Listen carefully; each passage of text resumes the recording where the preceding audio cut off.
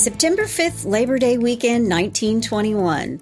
Silent movie star and comedian Roscoe "Fatty" Arbuckle is in San Francisco with his buddies for a weekend holiday. There was a party. The illegal alcohol flowed and women joined in the mayhem. But when the Labor Day holiday is over, a 26-year-old starlet named Virginia Rappe is dead, seemingly suffering injuries while in Roscoe's room at the St. Francis Hotel. Regardless of his guilt or innocence, he would ultimately pay the price in scandal and cancel culture. This is Hollywood star Roscoe "Fatty" Arbuckle and the death of Virginia Rappe. Hey y'all, I'm Chris Calvert. And I'm her husband, Rob Podorf. Welcome to Hitched to Homicide. For better or worse. Till death do us part.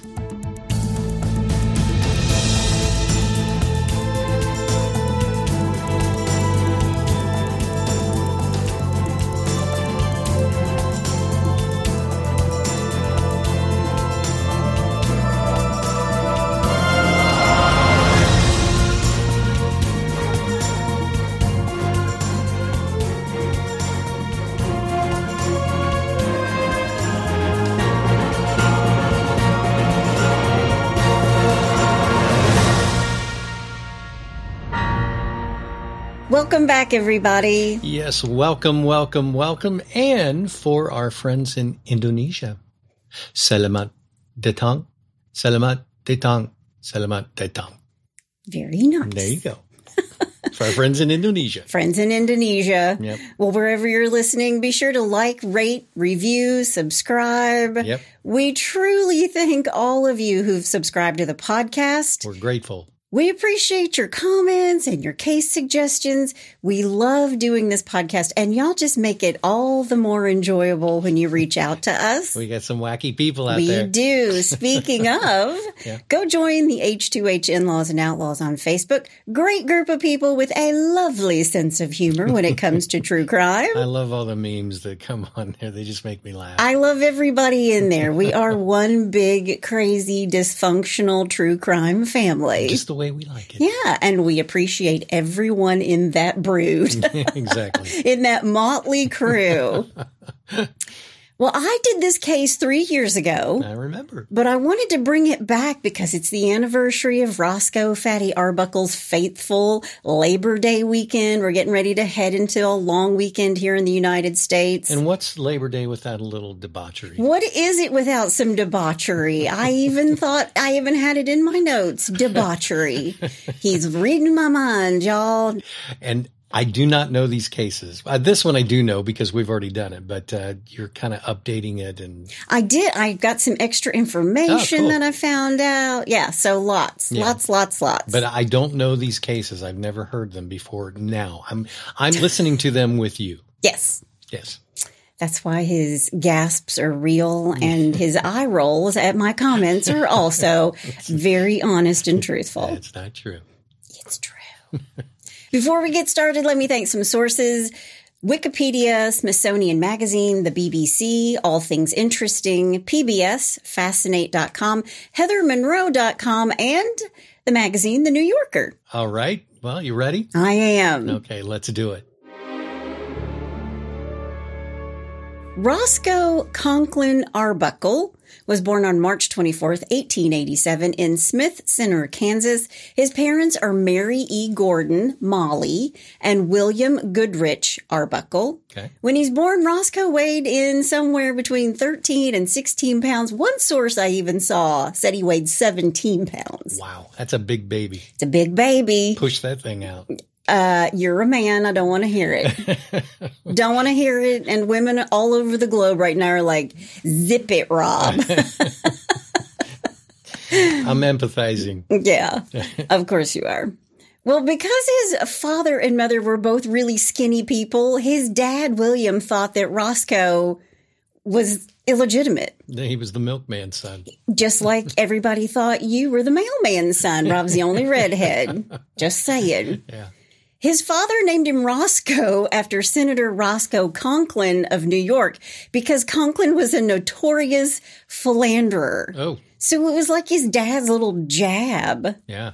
He was also a man that Roscoe's father despised, obviously. And Roscoe's father shunned him from a very early age. And because he was such a big baby, he nicknamed him Fatty. Oh, wow. A name that would stick with Roscoe for the rest of his life. Good grief. That was his dad. That was his dad. Jeez. Yeah. Wow. Now, because Roscoe weighed in at 13 or more pounds as a newborn, his mother had a very traumatic delivery, resulting in chronic health problems. God love her heart. Yeah. When Roscoe is almost 2, his family moves to Santa Ana, California, where his father gets work in a hotel. And by the time Roscoe is 8 years old, he's noticed by a man named Frank Bacon. Frank Bacon has a group of players, the Bacon Players. I don't know if that's what they were called, but Bacon was an American actor and playwright who, after a failed try at politics and boredom with a newspaper business he'd started, he sounds a lot like a creative person, you know? Yeah. Can't stick with one thing. Yeah. He formed this acting company with his wife that toured mostly California venues. Okay. And in the early days of Bacon's vaudeville company, they were on the road and at the hotel in Santa Ana where Roscoe's father worked, and they invited little Roscoe to perform on their stage. Okay. What did he do? Well, he's happy to oblige them, and he delighted audiences. This is his first taste of showbiz. He sang. He was a singer. Oh, okay. Singer, and he's very light on his feet. I'm going to talk about that a little bit. All 200 pounds of him. He's only 8. He's not 200 okay. pounds yet, All right. but he is light on his feet as a big man, too. Okay. But when Roscoe's mom dies 3 years later, his dad cuts Roscoe off from all support because he didn't think he's his son. Wow. And now he's blaming Roscoe for the death of his wife, Molly. Good grief. Like, you were a big baby, you weren't my child, and now you've killed your mother. Jeez. He's out on his own at 12 years old. Roscoe's able to find work in exchange for room and board at this local hotel, and he would sing around the hotel while he's working. Gosh, 12 years old. 12 years old, he's an errand boy at the hotel, and he's an errand boy at the local theater. And what happens is that the hotel staff hears him singing around the hotel, and he's so good, they ask him to sing in the hotel bar, which he did as a 12-year-old, which just made me think of all these pictures that we have around our house of Rob as this tiny little kid playing a guitar that's bigger than his whole body. And if you don't believe me, I'm going to post a picture of it. All right. I also read that his father showed up around this time, drunk, in a rage, and he would beat Roscoe. And his dad remarries, but his mother actually once rescued him when his father was, quote, choking him and beating his head against a tree, Good end Lord. quote. Wow. So he suffered at the hands of some abuse of his father, and he doesn't feel very loved. Yeah.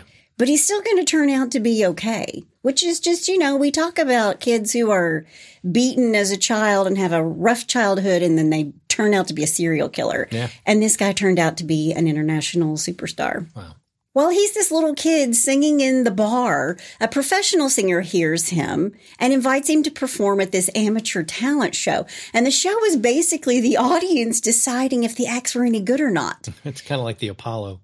Yeah, so they exactly like the Apollo. They would clap, or they would jeer, or they would just flat out boo. And if you couldn't make it, if you couldn't cut the mustard, you were pulled off stage by the big shepherd's hook. Wow. I mean, like, Like the Gong Show. well, it made me think of like Bugs Bunny or something. Yeah. It's like Rodney Dangerfield. Oh, I get no respect. Yeah, exactly. But that's where the term "he got the hook" comes from. Oh, really? Yeah. Oh. Giving him the hook. Wow. He's gone. Didn't know that. Roscoe takes the stage and he starts singing and he's dancing and he did some clowning around, but he didn't really impress the audience and they started booing. Oh. And he saw the shepherd's hook coming out of the wings, like out of the corner of his eye. And while he's trying to run around and avoid the shepherd's hook, he trips, does a somersault into the orchestra pit in a panic, and the audience goes wild. And he won the competition. Oh, you're kidding, for And, falling into the orchestra Doing pit. a somersault into the orchestra pit. Nice. A Star is Born. There you go.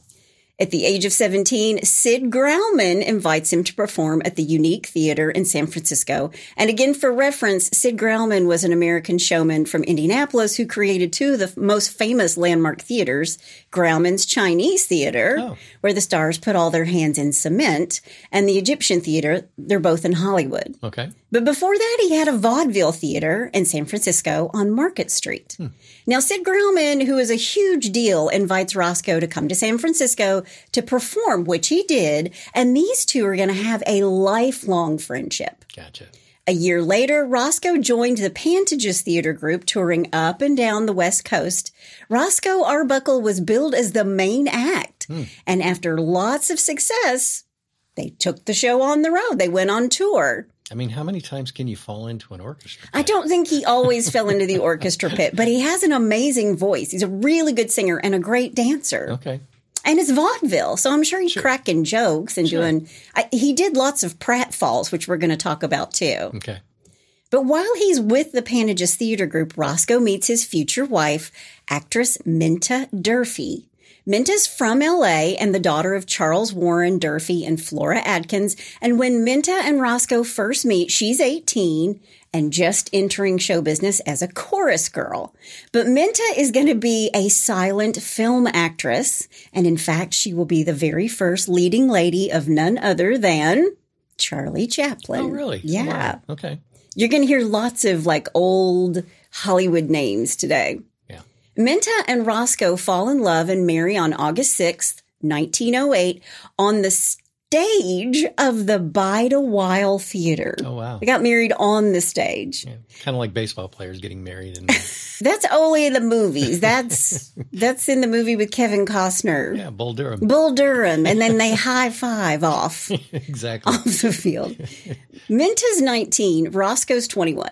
They're kind of like, Mutt and Jeff together, or like Laurel and Hardy, because Roscoe's 5'10", 300 pounds. Yeah. And Minta's like 5 foot flat and probably weighs 100 pounds. Wow. So they're, he's big, she's tiny. Wow. And after they marry, Roscoe joins the Roscoe Burbank Stock Vaudeville Company, touring in China and Japan. Okay. And he won't be home until 1909. But when he does come back to the States, he begins his film career with the Selig Polyscope Company. Yeah. And by July, he's had his first film, Ben's Kid. Okay. Now, it's really important to note that being in films isn't considered real acting at this time. Really? Yeah. Oh, wow. Real actors were on stage.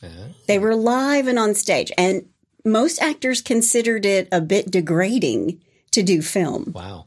Can you imagine now? Tell that to Tom Cruise. Well, yeah, because television and film actors make way more than Broadway. Yeah, but if you think about it, I mean, back in the 70s and even the 80s, being on TV was kind of a lower echelon of... Was it really? Yeah. If you were a TV star, there was no way you were going to be a film star. And if you were a film star, you wouldn't stoop to do TV? You wouldn't even think about doing TV. It's kind of like a long time ago when I did advertising years ago in the 80s and 90s.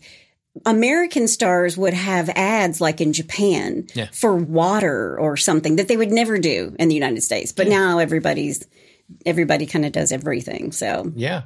But Roscoe had a hard time finding work on the stage all the time. And so he switched over to the silver screen. And you know what? Working actors do that all the time. Now it's about having a job, I think, more than anything, especially right now. Yeah. When he began appearing sporadically in Selig, they were called one-reelers, which is just a one-reel movie that's only about 12 or 13 minutes long. Right. And it's almost always comedy. He does this until 1913 when he moves to Universal Pictures, which had just opened its doors the year before in 1912. Gee whiz. So Roscoe Fatty Arbuckle, was really in Hollywood at the birth of motion pictures. Yeah. At Universal, he became a star in all of producer-director Mack Sennett's Keystone Cops comedies. Mack Sennett was a Canadian-American actor and filmmaker who was known as the first, quote, king of comedy. And he's producing and directing the Keystone Cops, starring Roscoe Fatty Arbuckle. Okay. Now, part of the appeal of Fatty Arbuckle on screen is his size, of course. But remember, Roscoe didn't like being called fatty, and he wouldn't use his size for like a cheap laugh. Quote, I refuse to try to make people laugh at my bulk. Personally, I cannot believe that a battleship is a bit funnier than a canoe, but some people do not feel that way about it. End quote. Okay. I mean, he's funny even trying to make a point. Right. Yeah. Defending himself, he's going to make it humorous. Right. Yeah. Right. And before, just like I said before, he's really light on his feet and he can sing. But these are silent movies, so it doesn't matter. But because he's so talented and so emotive with his body, I really think that's part of the appeal of his movies. Right. Yeah. But he's in Hollywood when all of this is just getting started. He's a pioneer of Hollywood. Right. He wasn't getting all the parts he wanted, but Roscoe didn't give up. And he was famous and funny before a younger man would happen upon Hollywood a year after his Keystone movies were a hit. In 1914, Charlie Chaplin arrived in Hollywood. Yep. And Roscoe and Charlie would be grand friends. Oh, really? Yes. In fact, Roscoe was a mentor to Charlie, and it's been rumored that Roscoe helped Charlie pick out one of the most iconic costumes of his career. Oh, really? Yeah. The bowler hat and... Yep. Oh, wow. And Charlie even borrowed a little bit from Roscoe, because if you've ever seen Charlie Chaplin do the shoe dance with the bread on the end of the two forks, in the movie Gold Rush, it's 1925. Roscoe Arbuckle did it first in a movie called The Rough House, filmed in 1917. I did not know that. Now, remember how I told you that Roscoe is light on his feet and his comedies are well known for their rowdy, fast-paced scenes, lots of car chases, lots of sight gags, and he loved the old pie in the face.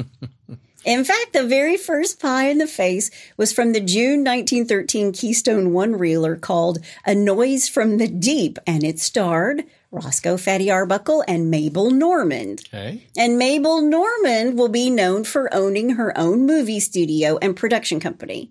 She'll do 112 movies with Charlie Chaplin. Wow. And 17 with Roscoe. She would write them, she would direct them, or she would co-write or co-direct these movies with Charlie as her leading man.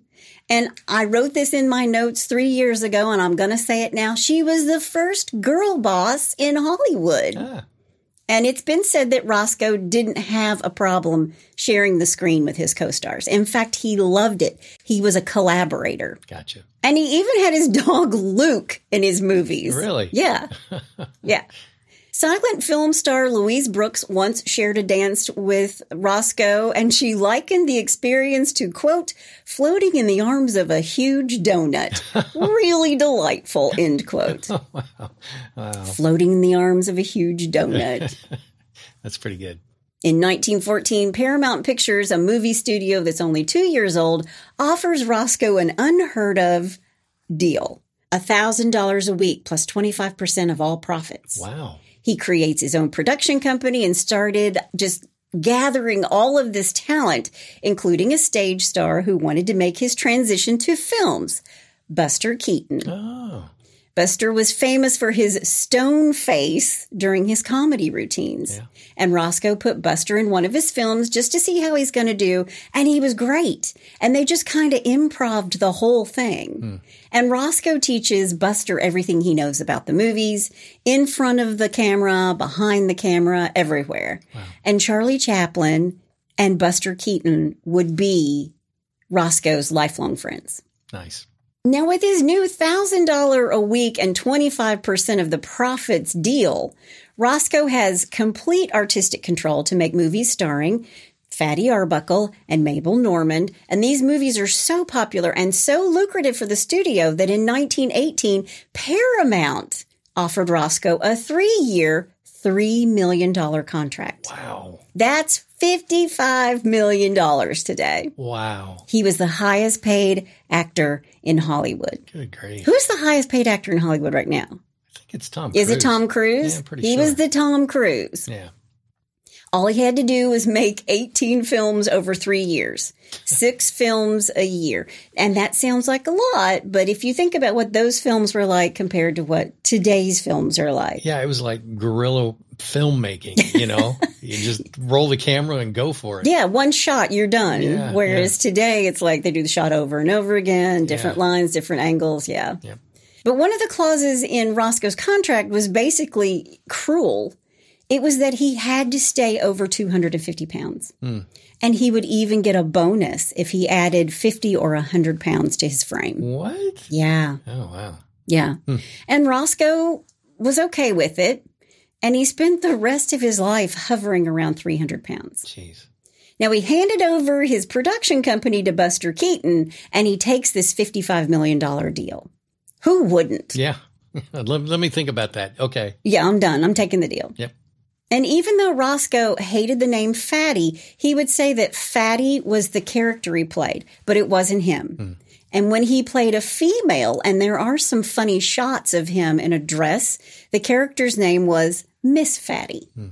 But he didn't like being called Fatty off screen, and if someone did call him that, he was known to say, quote, "I've got a name, you know," end quote. Oh, wow. So he has a little bit of a chip on his shoulder about it. Sure. In 1921, Roscoe and his wife Minta separate. Roscoe had all these work-related injuries because he's done all these pratfalls. Yeah. I mean, don't you remember how Chevy Chase on Saturday Night Live would always like fall and then he ended up having a bad back, right? Yep. But their marriage is falling apart because Roscoe had developed an alcohol and morphine dependency. By the fall of 1921, things have been a little hectic for Roscoe. He had second-degree burns on his rear end. From what? Here's the story about that. He was in Los Angeles having his Pierce Arrow automobile serviced when he sat down on an acid-soaked rag sitting in the garage, and the acid burned through his pants to his rear end, and he had second-degree burns on his butt. Wow. And on top of this, he's really tired from this hectic filming schedule. I'm sure. And he's battling his own demons at the same time. Yeah. All this while producing some of the most wholesome entertainment there was. He was even quoted as saying, quote, "I say produce nothing that will offend the proprieties, whether applied to children or grown-ups. My pictures are turned out with clean hands and therefore with a clean conscience, which like virtue is its own reward," end quote. Well, there you go. Yeah, he's like, good for him. Yeah, I want to put out good material. Yeah. September 1921, Roscoe is weary and tired and stressed. It's been a long summer, just like it has been for a lot of us. And for Labor Day weekend, a couple of his friends want him to get away from Hollywood and all its pressures. And these friends are actor-director Lowell Sherman and Fred Fishback, a writer-director-actor. These are a couple of his buddies, and they just decide what Roscoe needs is a trip to San Francisco. A little R&R. Yes. Even though Roscoe almost backs out at the last second, Fred said, "Nope, you're coming." And he got him a rubber-padded ring to sit on as they drove up the coast. Wow. So they load up the car, off they go. They check into 3 rooms at the St. Francis Hotel, a hotel that is still operational today. Room 1219, a room Roscoe and Fred would share. Room 1221, a private room for Lowell. And 1220, the designated party room. And I read where people still to this day ask for these rooms at the hotel, or they want to see them. Oh, really? Yeah. Roscoe's buddies had it all planned out. Lots of women, lots of booze, lots of partying, and Lots of debauchery. Lots of debauchery. It's prohibition, but Fred procures a bootleg case of gin for the occasion from Goby's Grill. Wow. I read that and it just cracked me up. Getting the illegal booze from Goby. There you go. Late Monday morning, September 5th, 1921, a gown salesman named Ira Fort Lewis was leaving the nearby Palace Hotel to meet one of Roscoe's friends. And in the palace lobby, he spots another group from L.A. and asks a bellboy about the chic young woman with dark hair. She was, the bellboy said, quote, Virginia Rappe, the movie actress, end quote. Okay. The 26-year-old starlet, Virginia Rappe, was known to Roscoe and his buddies, and they sent word inviting her for afternoon drinks. Okay. So let's talk about Virginia for a sec. All right. Virginia was born on July 7th, 1895 in Chicago. Her mother was Mabel Rappe. She's born Virginia Rappe. She added Rappe a little bit later because she thought it sounded more sophisticated. A little more exotic. Yeah. But her mom is a sometimes chorus girl and single mother. And when Virginia is 11, her mom dies. So she goes to her grandmother's to live. And by the age of 14, she's working as a model. And she is very pretty. Mm-hmm. Virginia began posing for local artists in Chicago and fashion designers. And when she's 18, she leaves Chicago. She heads for California, San Francisco. And there she posed for dress designer Robert Moskowitz. And Virginia and Robert fall in love. They become engaged. But Robert is hit and killed by a streetcar. Oh, wow. And Virginia, her heart is broken. And after his death, she moves south to L.A. She's going to become a movie star. There you go. She wanted to be the next Mary Pickford. Not long after, in 1917, she found work in silent movies. She's hired by director Fred Balshofer. She was given a prominent role in his film Paradise Garden, opposite star Harold Lockwood, which made me think of Lena Lockwood from Singing in the Rain. Yeah. I can't stand him. That's good. You could have been in that movie. I love her character. I can't stand. Virginia even worked with a very young Rudolph Valentino in Over the Rhine. And her claim to fame was winning an award as, quote, best dressed girls in pictures, end quote, for this film. Then there's that. And there's that. This film's not going to be released until 1920. It's going to be recut, re-released. Which just, it's crazy to me that they would recut and re-release a film under a different name. Yeah. But that's exactly what they do with this film. In 1918, it's rumored that Virginia is pregnant and she goes to Chicago to have the child and give it up for adoption. Maybe. Okay. Maybe not. It is a rumor. All right. So hold that thought in your pocket. Okay. In 1919, Virginia falls in love again. This time, it's Hollywood director and producer Henry Lerman, which kind of guarantees she's going to have some sort of part in whatever project he's doing, right? Yeah, exactly. In 1920, the two of them move in together and had plans to marry. So they're living together as lovers.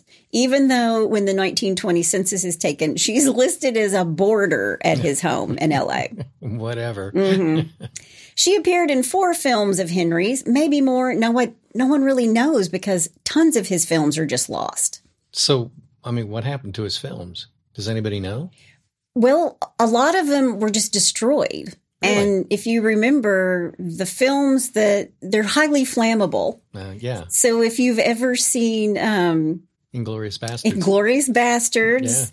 Yeah. But they're dangerous basically. Yeah. So what the Motion Picture Academy has now is like locked away. And there's some stuff online, but a lot of things are just destroyed. Right. And a lot of things of Roscoe Fatty Arbuckles are destroyed as well. But we'll talk about why in a sec. Okay.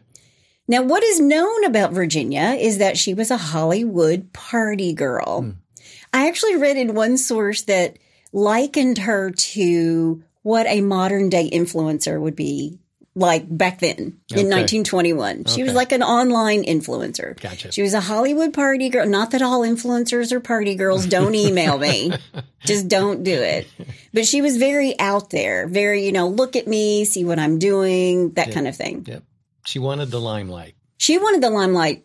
Yes, she wanted it bad. Yeah. And on Labor Day weekend 1921, she finds herself with her friend Bambina Maud Delmont. Bambina. Yeah, this lady, let me tell you.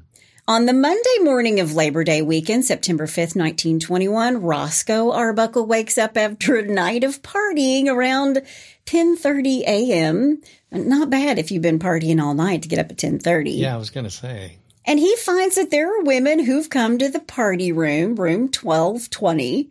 There's showgirls, Zev Pivran and Alice Blake, Bambina Maud Delmont, Virginia Rappe, and Virginia's manager and Roscoe's friend, Al Simknocker. Some of these names, I'm telling you. Simknocker. Anything that's got knocker at the end is a punchline for something, right? Yeah, exactly. Yeah. I'm sure he ended up in a few school lockers. Yeah. If there were lockers back then. True. Probably his head in the toilet. I mean, it's 1920, whatever. Yeah. But Roscoe's still in his pajamas and his purple robe. Loved that. He was wearing a purple robe. But that's no reason not to, get the party started again, right? Yeah, hair of the dog. It's his weekend off. Virginia apparently is wearing a jade skirt and blouse with a Panama hat trimmed with a matching ribbon. Well, she's very stylish. Nice. Now, Virginia and Roscoe know each other. Show business is a very small world, as my husband will tell you, as will our daughter tell you. You run into the same people all the time. Yep. But Virginia really wasn't a fan of Roscoe. She was kind of grossed out by him. She thought he was crude. She thought he was classless. And it's been said that Virginia didn't know that this was Roscoe's party, that she was going to this party and that it was actually him that was throwing the party. Now, regardless, she gets there and she starts drinking gin blossoms, just like everybody else, until they're all 3 sheets to the wind. Right. They ordered up a Victrola and danced to Ain't We Got Fun. Thought that was hilarious, too. More booze came in from Gobies. It's quite a party. Gobies they're all that. If you want your illegal prohibition booze, Gobi apparently was the place to get it from in San Francisco in 1921. Yeah. Hours later in the afternoon, Virginia's drunk and she's sick. She excuses herself from the party that's going strong. She goes into Roscoe and Fred's room 1219, around 3 p.m. And Roscoe follows not long after, excusing himself from the party. And he closes the door behind him, and what happens next will be examined, contested, and scrutinized forevermore. There are 2 stories of what happened from this point going forward. Kind of one, because the other one keeps changing over and over, and one stays the same. I will let you decide.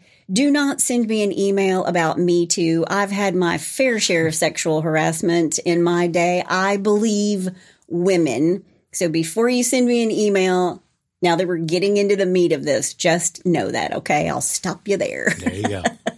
This is how one version of the story goes. All right. Bambina Maud Delmont, who liked to be called Maud, realizes Virginia has been gone for a while. And she says that she hears screams coming from Roscoe and Fred's room. And when she goes to check on her friend, Roscoe answers the door in his pajamas and robe. He never took them off. And according to Maud, Roscoe silently flashes her a sinister smile, while behind him, Virginia is laying on the smaller of the 2 beds in the room, writhing in pain. And according to Maud, Virginia screamed, quote, "He did this, he hurt me, I'm dying," end quote. Wow. Now, Virginia's manager, Al Simknocker, comes into the room and suggests that Virginia needs an ice bath to sober her up.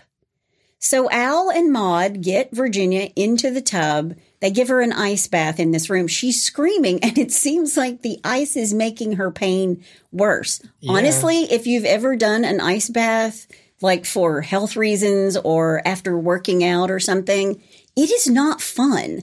So I can't imagine being drunk and in pain and being put into an ice bath. Yeah, 2 things I won't do. I won't get into the ocean when I'm in California. Because it's so cold? Because it's so cold, and I don't take any shower that's below 80 degrees.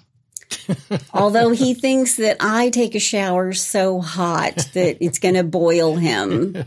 You know. Come on. I'm a really? guy. I'm a guy. The women, we like our showers hot. We just can't help it. Yeah. But Maud says that Roscoe threatened to throw Virginia out the window if she didn't shut up. Wow. But instead, he just left the room. Okay. And by 4 p.m., Maud and Al decide they should call the doctor. And Dr. Carho comes to the room and examines her around 4 p.m. He can't find anything wrong with her, and he leaves at 7. So he was there for 3 hours. Was he drinking gin blossoms too? He joined the party. He must have. Yeah. Then Maud calls the doctor back again, saying Virginia was in agony. And this time, Dr. Beardsley shows up. He gives Virginia a shot of morphine. On top of alcohol. On top of alcohol. Well, there's a smart move. But he does this and said she should sleep it off. Yeah, Dr. Beardsley, she might not ever wake up. Yeah, that's going to be a long sleep. Yeah, that's Sleeping Beauty sleep. But Dr. Beardsley would be back at 4 a.m. and also 5 a.m. on Tuesday, September 6th. It's at this point Dr. Beardsley would conclude that Virginia was suffering from an internal injury. It took him that long to figure it out. He inserted a metal catheter into her urethra and said he thought her bladder was injured. Ugh. And he didn't know the severity of this injury, but thought most bladder ruptures are caused by external force. So could her fall off the bed or all of her severe vomiting, could it be enough to cause this? Right. And the doctor's like, no, that wouldn't cause a ruptured bladder. Right. In the meantime, Roscoe and his buddies check out of the hotel and they go back to L.A. I also read that Roscoe took a steamship, like an overnight cruise ship, from San Francisco to Los Angeles. Okay. And I looked it up, and this was a thing. There were 2 ships that did this, the Harvard and the sister ship, the Yale. Really? So it was like a cruise ship that you took an overnight steamer from San Francisco to L.A. Sort of like taking an overnight train from Milan to Paris, Rob, right? Yeah, exactly. Yeah, we thought it would be so romantic. It was just a train. It was a train. It was a train. With cramped quarters and a bunk bed. Yeah, and we had to hand over our passports, and the porter came in. He was like, lock this door. I was like, what kind of train are we on? Is this the Orient Express? Yeah. Is somebody going to die tonight? It's kind of what it felt like. A little bit. Yeah. Yeah. Expectations versus reality. Yeah, exactly. What you think it's going to be in your mind, and when you actually get there and you go, yeah, okay, well, we won't do this again. Yeah, no. No. But I think that it was very luxurious at the time because it looks like a huge cruise ship that they get on. The Yale and the Harvard, I thought that was kind of interesting too. And I'm sure it wasn't cheap. I'm sure it was not cheap, but he's Roscoe Fatty Arbuckle. Yeah. But according to Maud, she spent the day nursing Virginia, who drifted in and out of consciousness. Virginia, when conscious, would scream in agony. Maud asks for the doctor to come back again. He agrees. It's at this point, according to Maud, that the doctor thinks, look, Virginia should go to the hospital. Well, I was going to say. You think? Gee whiz. Okay. But that would prompt a visit from the police. And according to Maud, there was no time to clean up all the illegal alcohol from Goebbels or Gobies or whatever. Right. Yeah. So Maud doesn't take her to a hospital. She takes Virginia to the Wakefield Sanatorium, which served as a maternity hospital and sometimes abortion clinic. Okay. That's called foreshadowing. Uh-oh. Now, Dr. Rumfeld, a known abortionist, examined her, and his diagnosis was alcohol poisoning. But Virginia's health declined over the next couple of days, and when she was awake, according to Maud, Virginia told her that Fatty did this to her. And on September 9th, 1921, Virginia Rappe slipped into a coma and died. And upon autopsy, it was discovered that she had a ruptured bladder, and she died of acute peritonitis. Wow.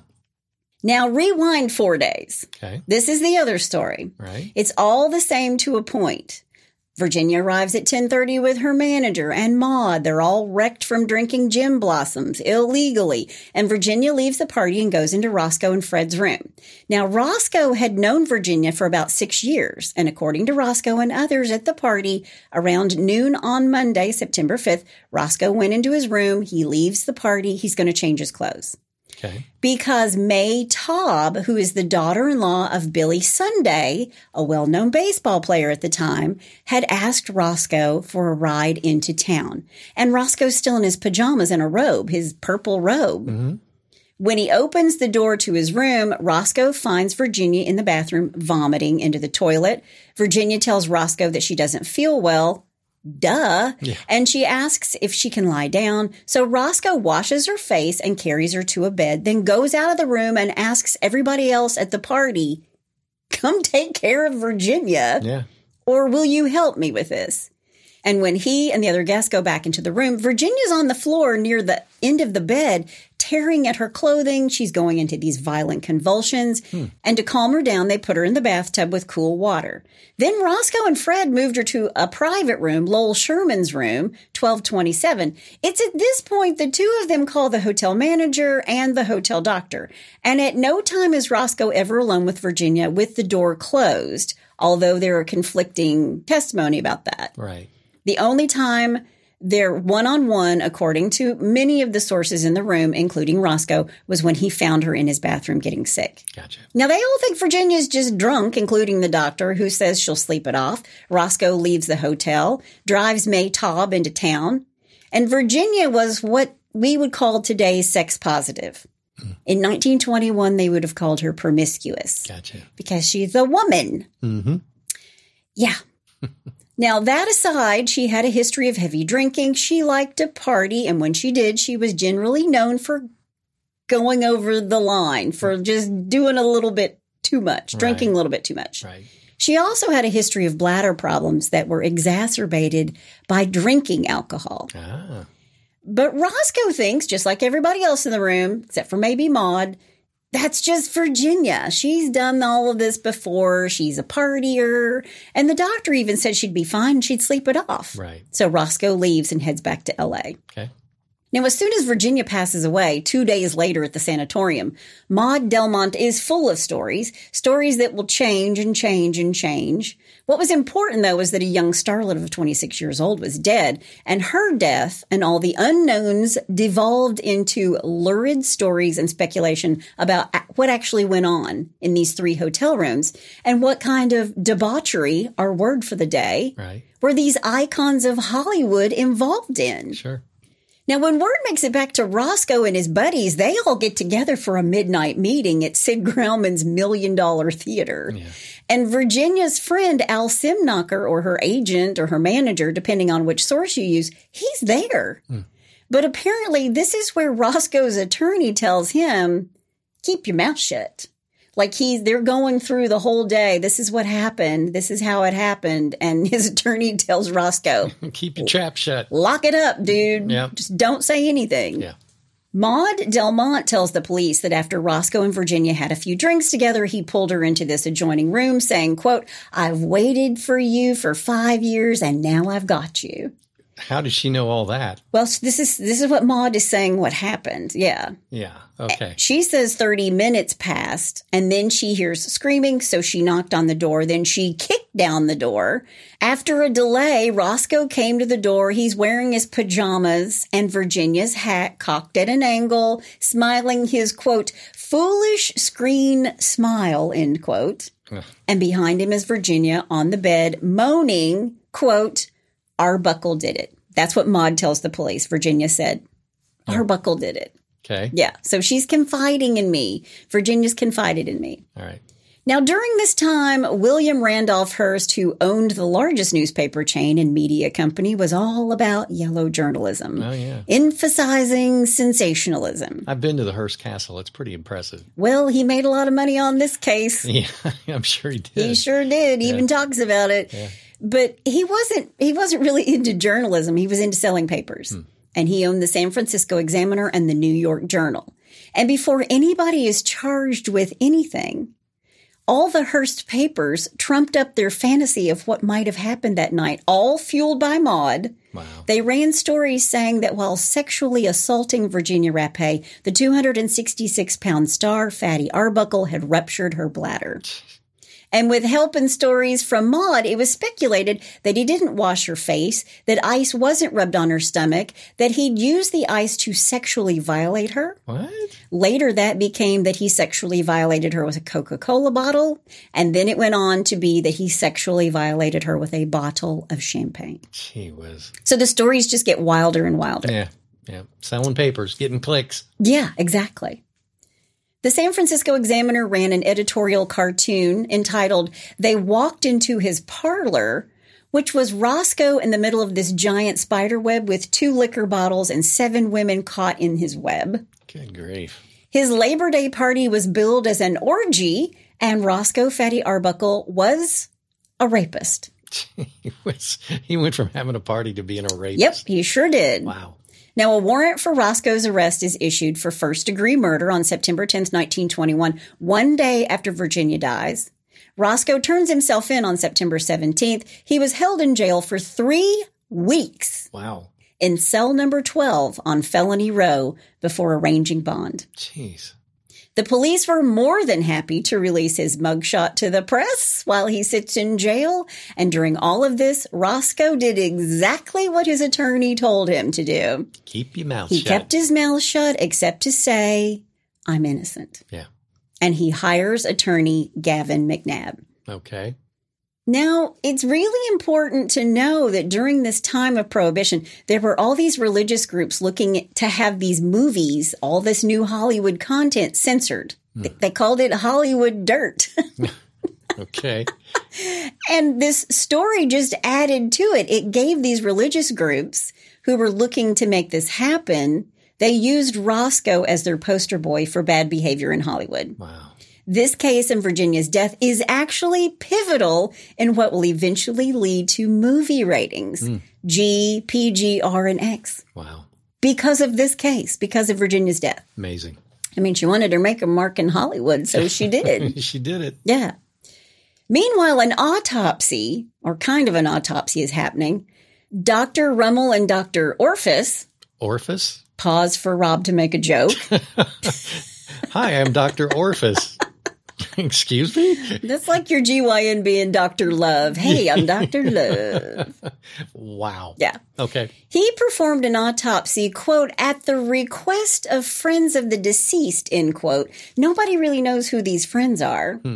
Doctors concluded that her bladder had ruptured. They removed her stomach and sent it to the city chemist for testing. Then they removed her uterus and fallopian tubes and instructed an orderly to destroy them. What? Yeah. Okay. And remember, the autopsy is happening at the sanatorium where they took her, the place where babies are born and illegal abortions are done. And oh, by the way, the guy doing the autopsy was also her doctor and a known abortionist, Dr. Rummel. Okay. But California required a coroner to perform all autopsies when the matter of death is unclear. So the first autopsy is completely unauthorized. And in comes Dr. Strange. You can't make this stuff up. Oh my gosh. Dr. Strange comes in. He comes in to perform an official autopsy. He doesn't have a full body. Yeah.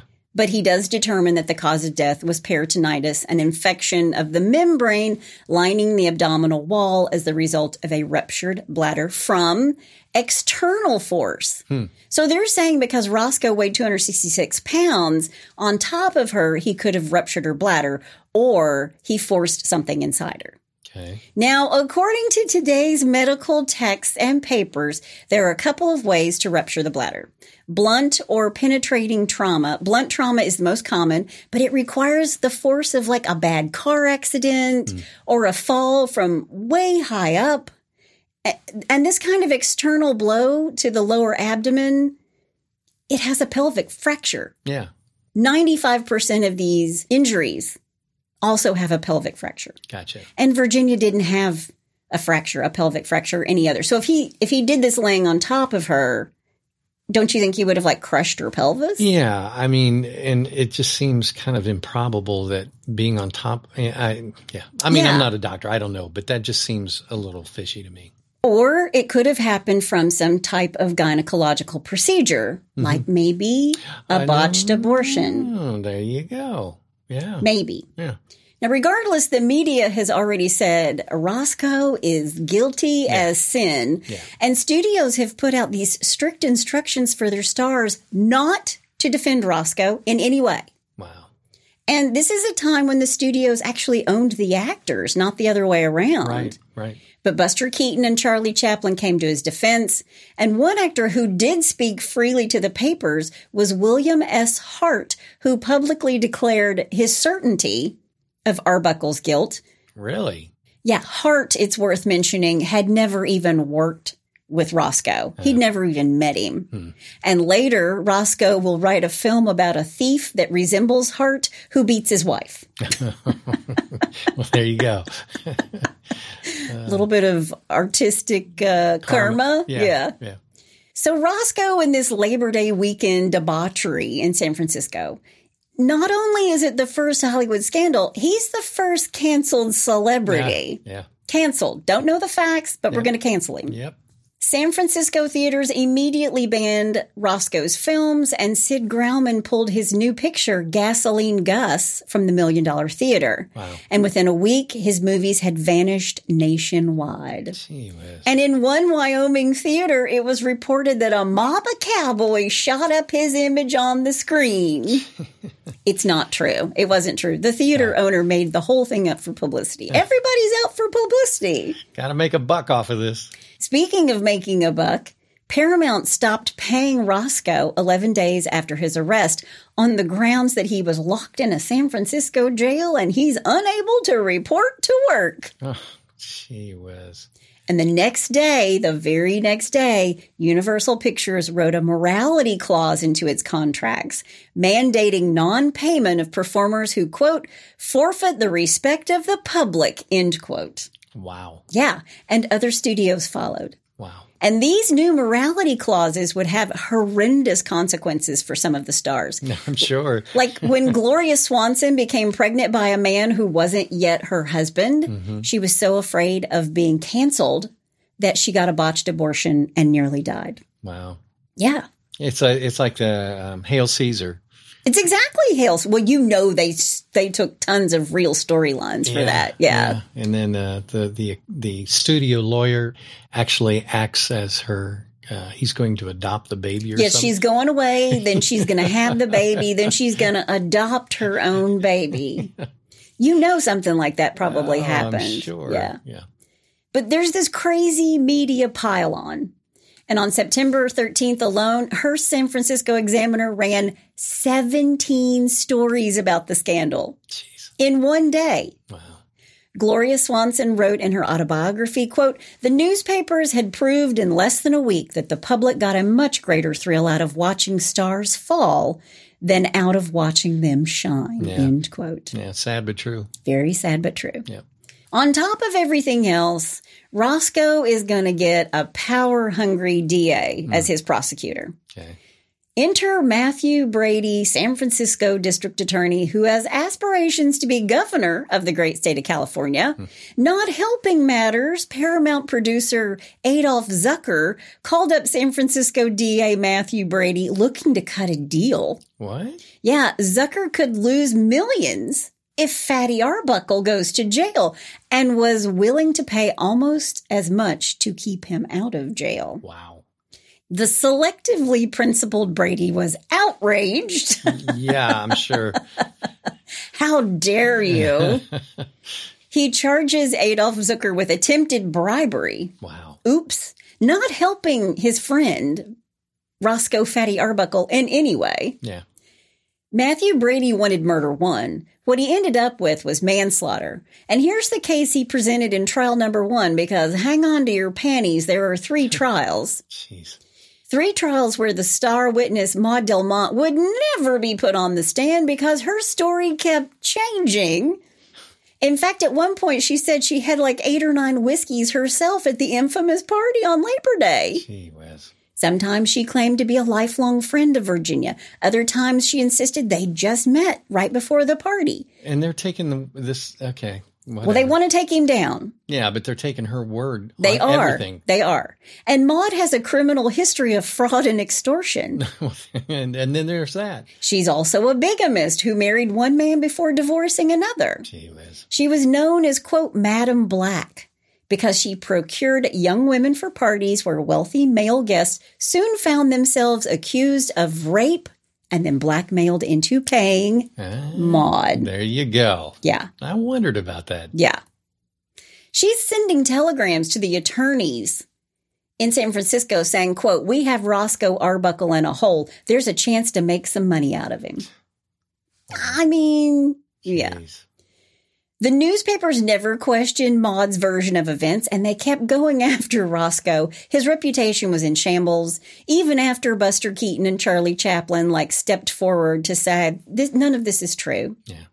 The DA's first witness during the trial included Betty Campbell, a model who attended the party and testified that she saw Roscoe with a smile on his face hours after the alleged rape. He's smiling. Don't smile, guys. Yeah. Just in case you might be accused.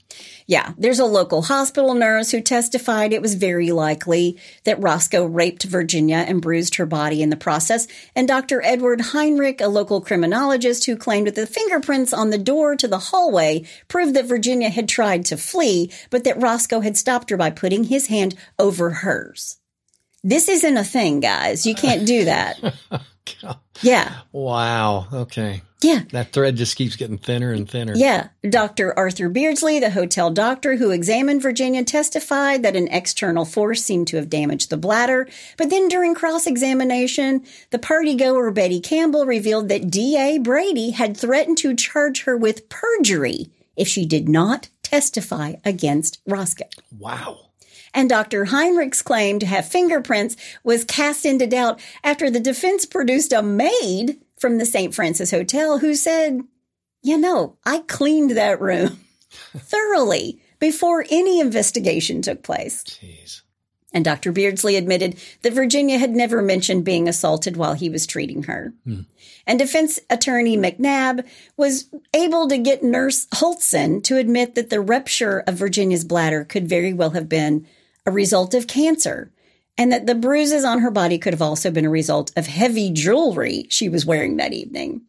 I don't know that jewelry causes bruises. I was going to say, that's some big jewelry. But according to him, he put her on the bed, and then they found her in the floor. So, I don't know. Yeah. On November 28th, Roscoe testified as the defense's final witness. He was simple, he was direct, he was unflustered and direct in cross-examination.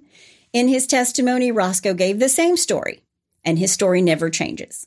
That Virginia came to the party, sometime afterward went into his room to change. He goes in there to change clothes, and he finds her getting sick. He's changing his clothes because May Taub wants a ride into town. He finds Virginia. Then he claimed Virginia told him she feels bad, wants to lay down. He carried her into the bedroom. He asks for people from the party to help. And then, that's it. They go back in. She's tearing off her clothes. He's going to throw her out the window if she doesn't shut up. And then the doctor comes and says she needs to sleep it off. And Roscoe leaves town. That was it. Roscoe's going to say that he never physically hurt or sexually assaulted Virginia in any way during the party, and that he never made any inappropriate sexual advances against her or any other woman in his life. Okay. Yeah. And then Roscoe's defense had all these witnesses that had information about Virginia's past, her sex life, her lovers, her promiscuity. But Roscoe wouldn't let him testify because he said out of respect for the dead, he didn't want to disparage her name. Wow. Even though they wanted to. Wow. In closing arguments, the defense attorney, Gavin McNabb, painted Arbuckle as a martyr who had, quote, sweetened human existence by the laughter of millions and millions of innocent children, end quote. That's a bit much, but okay. Yeah. The prosecution countered by saying he would, quote, never make the world laugh again, end quote. Wow. There's 2 weeks of testimony, 60 prosecution and defense witnesses, 18 doctors. Jeez. Finally, the defense rested, and on December 4th, 1921, the jury returned 5 days later, deadlocked, nearly 44 hours of deliberation, and a 10-2 not guilty verdict, and a mistrial is declared. But he's done. I mean, he's ruined now. Yeah, the barn door's open. Yeah. What's the point of closing? The horse is out. Can't put that genie back in the bottle. Yep. Later, it's discovered that one of the jurors, a woman named Helen Hubbard, told the other jurors that she would vote guilty, quote, until hell freezes over, end quote. He's guilty. Wow. She didn't look at any of the exhibits or read the trial transcripts. She made up her mind in the courtroom. And later, it's discovered that her husband was an attorney who did business with the DA's office. Oh, wow. The corruption. Yeah. Yeah. Yeah, a little bit. Yeah. Just a little bit. The The second trial begins on January 11th, 1922. New jury, same legal defense and prosecution, as well as the same presiding judge. The same evidence is presented, but this time they have, a couple of extra witnesses. And one of them is this showgirl, Zay Prevron, who says that the DA forced her to lie. Wow. Yeah, I mean, they bring in a few extra people, but it's basically the same thing over and over and over again. Yeah. The difference is in this second trial, Roscoe does not take the stand. Why not? He doesn't take the stand because he just doesn't. Yeah. And I think he didn't do it because he thought, and I think his defense thought, we got this in the bag. Yeah. We have this in the bag. Right. The one thing that they did allow, the one thing that Roscoe would allow was Virginia's history of promiscuity and heavy drinking. That all comes out in the second trial. Okay. And it really sort of discredited a lot of the information that they had given before. Okay. And it made people think. But guess what? Another hung jury. 5 days, 40 hours of deliberation. The jury returns on February 3rd, deadlocked 10-2 majority in favor of a conviction. Wow. But it's another mistrial. Yeah. And even though Roscoe was like, okay, fine, I'm not going to jail, that very same day, his friend, Paramount director William Desmond Taylor, he was murdered the night before. Wow. A murder that to this day is still unsolved. Really? Yeah, I looked it up. I was like, well, who killed this guy? They still don't know. Jeez. Now, by the time Roscoe's third trial comes around, his films had been banned. Newspapers had been filled for the past 7 months with stories of Hollywood orgies, murder, sexual perversion. William Randolph Hearst publicly said that the trial sold more papers than the sinking of the Lusitania. Wow. Maude is out making money touring the country, giving a one-woman show as, quote, the woman who signed the murder charge against Arbuckle, end quote. Jeez. She's She's out lecturing on the evils of Hollywood, which is so rich. Yeah, I was going to say there's some irony. Yeah. The third trial starts on March 13th, 1922, and this time the defense takes no chances. They take this aggressive defense. They completely tear apart the prosecution's case. And it's the same stuff over and over again, except the prosecution managed to get more stuff in about Virginia's sexual past. They really, really went after her. Yeah, they're talking about the fact that she would take her clothes off at parties. And then there's even this story that she has an illegitimate daughter in Chicago that she had a long time ago. Remember? Right. And just like the first trial, Roscoe testified this time. He's the final witness. He gives out this heartfelt denial in his testimony. And Buster Keaton's in the courtroom. He actually gets up on the stand. And he says that Maude is involved in prostitution and extortion and blackmail. Wow. And finally, when he makes his closing statements, Roscoe's attorney finally just says, this has been BS from start to finish. Yeah. And even says that everything is based on Maude Delmont, the, quote, complaining witness who never witnessed, end quote. So all of this one woman starts all of this. Yeah. Anyway, the jury deliberations start on April 12th. They take 6 minutes to return with a unanimous not guilty verdict. There you go. And 5 of those minutes were spent writing a formal statement of apology to Roscoe for putting him through everything. Wow. Yeah. Wow. After reading the apology, the jury foreman hands this piece of paper to Roscoe, who kept it for the rest of his life. And one by one, these jury members came up and shook his hand or hugged him. Years later, there are lots of experts who would say that Virginia's bladder ruptured as a result of an abortion she had before she came to this party, very shortly before this party. Gotcha. And her organs had been destroyed. It was now impossible to test for pregnancy, obviously, because they got rid of everything. Right. Yeah. Now, because there was alcohol at this party, Roscoe was forced to plead guilty to 1 count of violating the Volstead Act. Right. And he had to pay a one-time fee of $500. But he had so many legal bills, over $700,000 in legal bills for 3 trials. That's $11 million today in legal fees. Wow. Yeah. He sells his house, all of his cars. He's just trying to pay off some of the debt. Yeah. And the scandal, it had all ruined his career. And even though he got an acquittal and an apology, the effects of it all continued to plague him. Wow. William H. Hayes, who served as the head of the newly formed Motion Pictures Producers and Distributors of America, MPPDA, the censors, they said that they cited Roscoe Arbuckle as an example of the poor morals in Hollywood.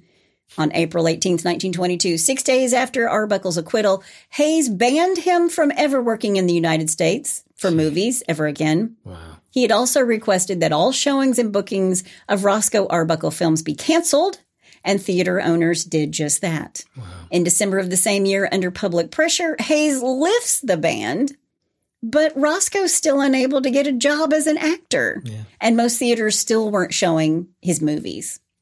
And that's part of the reason that so many of his movies, copies of his movies, have not survived. Because they didn't just ban them. They were like... burn them. Yeah, they were done. Yeah.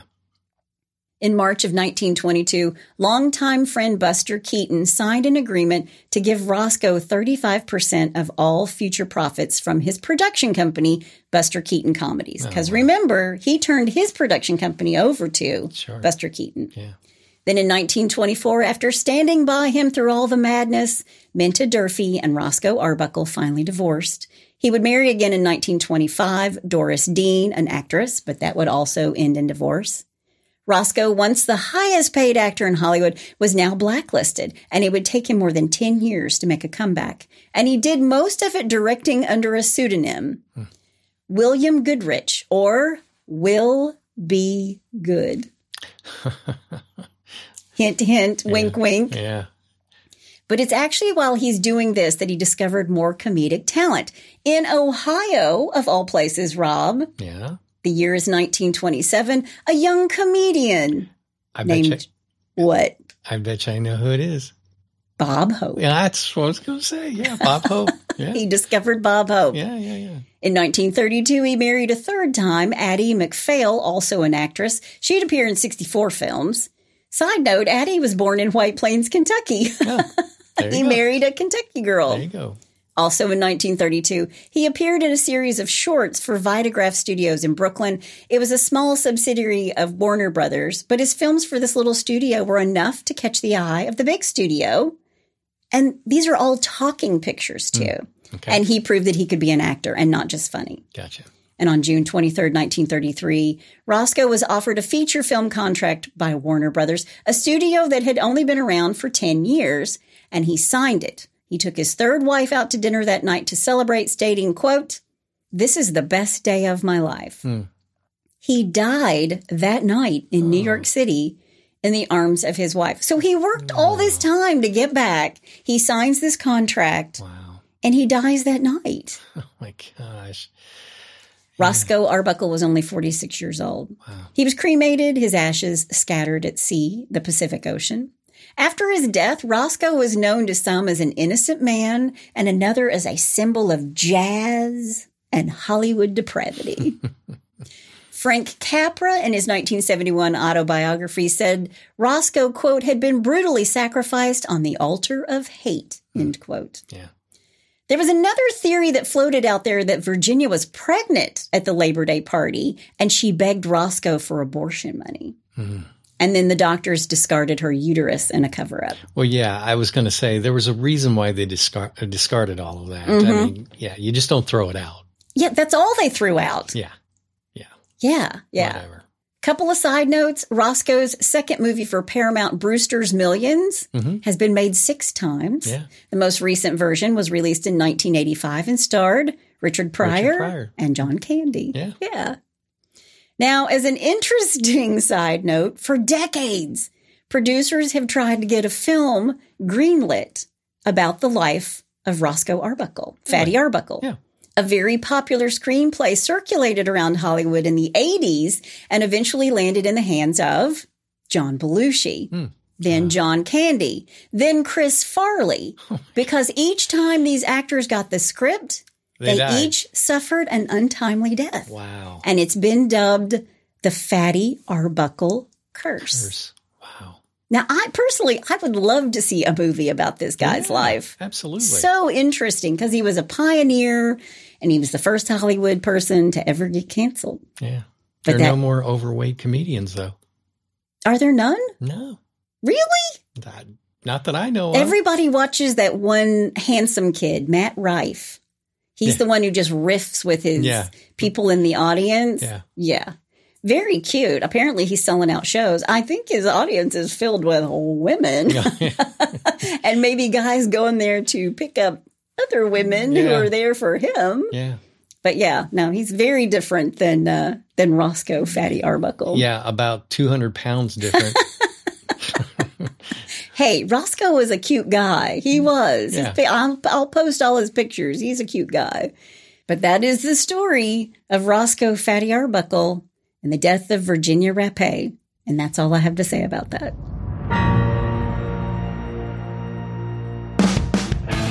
Hey, Hitch to Homicide listeners. The wait is over. If you're a reader or a fan of my Sex and Lies series, Book 10, Sex, Lies, and Rock and Roll is now available on Amazon.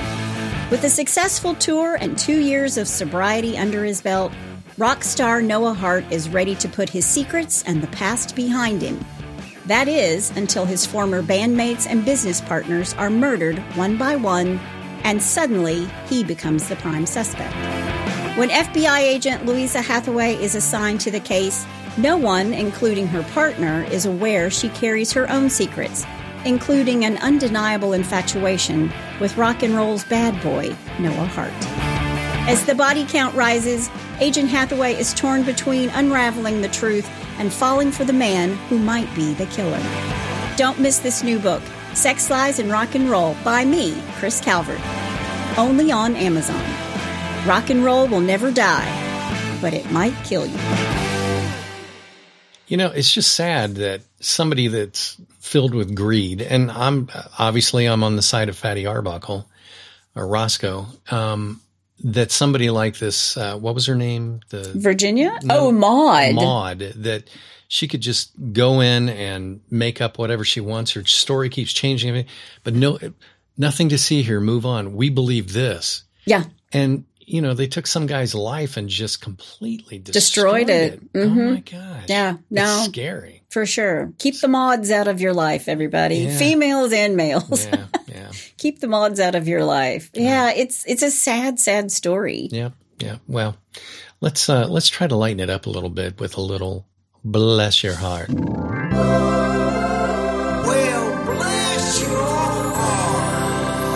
All right, our first one today, Hampered by Stupidity. Okay, I feel like that's me every day. In Mesa, Arizona, a home break-in was foiled when the burglar jumped through the bedroom window and got trapped in a clothes hamper. Cops took it from there. That definitely wasn't the kind of clean getaway he had planned. So. Wait, he goes through a window and into a clothes outside? There's a clothes hamper? No, he crawled through the window into the house and got trapped in it. That's unfortunate. Okay. All right. Number 2. Can you read me now? When police in Vancouver, Canada, asked to search Jason Pache's apartment for drugs, he was not a suspect. In fact, they were looking for someone else. That all changed when they got a look at how his name was listed on his cell phone. Ready for this? Yeah. Jason Pache, drug dealer. Do you know our daughter has me listed in her phone as Mother Dearest? Oh, my God. No wire hangers ever. She thinks it's funny. Oh, geez. Oh, my gosh. All right, number 3. Say that again. There was a brilliant move made by a 43-year-old man in California.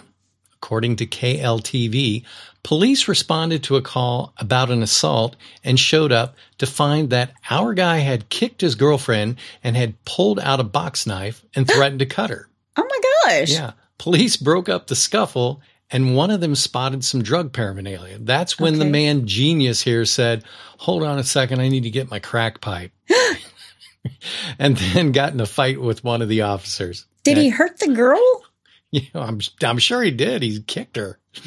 Well, but as you can guess, this guy is now facing a laundry list of serious charges against him, including crack. And assault and battery. Yeah. Go to jail, dude. Yeah, exactly. Number 4, and finally, is that a chicken in your pants, or are you just happy to see me? Cluck, cluck. A New Hampshire The chicken dance. Yeah. A New Hampshire man was busted for stealing some poultry products by stuffing them in his pants. According to WMUR, the 31-year-old allegedly hid the packaged poultry products in his pants. Say that 10 times fast. He put the package in with his package? He hid the packaged poultry products in his packaged pants. Okay. And then walked out of the store, bypassing the whole bit where most people pay for groceries. Employees stopped the chicken man, and he was arrested shortly thereafter and charged with willful concealment. All I got to say is this. If you got room for chicken in where the other parts should be. Yeah. Well, I'm just trying to imagine what kind of poultry products he shoved in his pants. I mean, were they chicken breasts, chicken nuggets? Thighs. Exactly. Well, his nuggets weren't too big if he could fit other chicken in there. That's all I'm saying. I'm telling you. Well, there you go. There's your bless your hearts. Well, if you have a bless your heart, or you know somebody's heart who needs blessing, or chicken nuggets in their pants. Jeez. Oh, my gosh. Yeah. Go to hitchedahomicide.com. There's a pull-down menu where you can also suggest a case. And that would be really cold, too. Okay, go ahead. There's just so many things wrong with putting chicken down your pants. Yeah, I just keep thinking anything down your pants at the grocery store. Yeah, don't do it. Yeah, you touch it, you buy it. Yeah. That's the way I feel. Exactly. Don't I hope they didn't put the chicken back. Oh, man. That's all we have. Yeah, just think on that for a while, folks. Yeah, that's all we have today. I hope you go out and have a wonderful, if you're in the United States, have a wonderful Labor Day weekend. Enjoy that day off. That's my amazing husband out there. And that's my beautiful bride in the booth. Join us next time on Hitched to Homicide. Bye, y'all.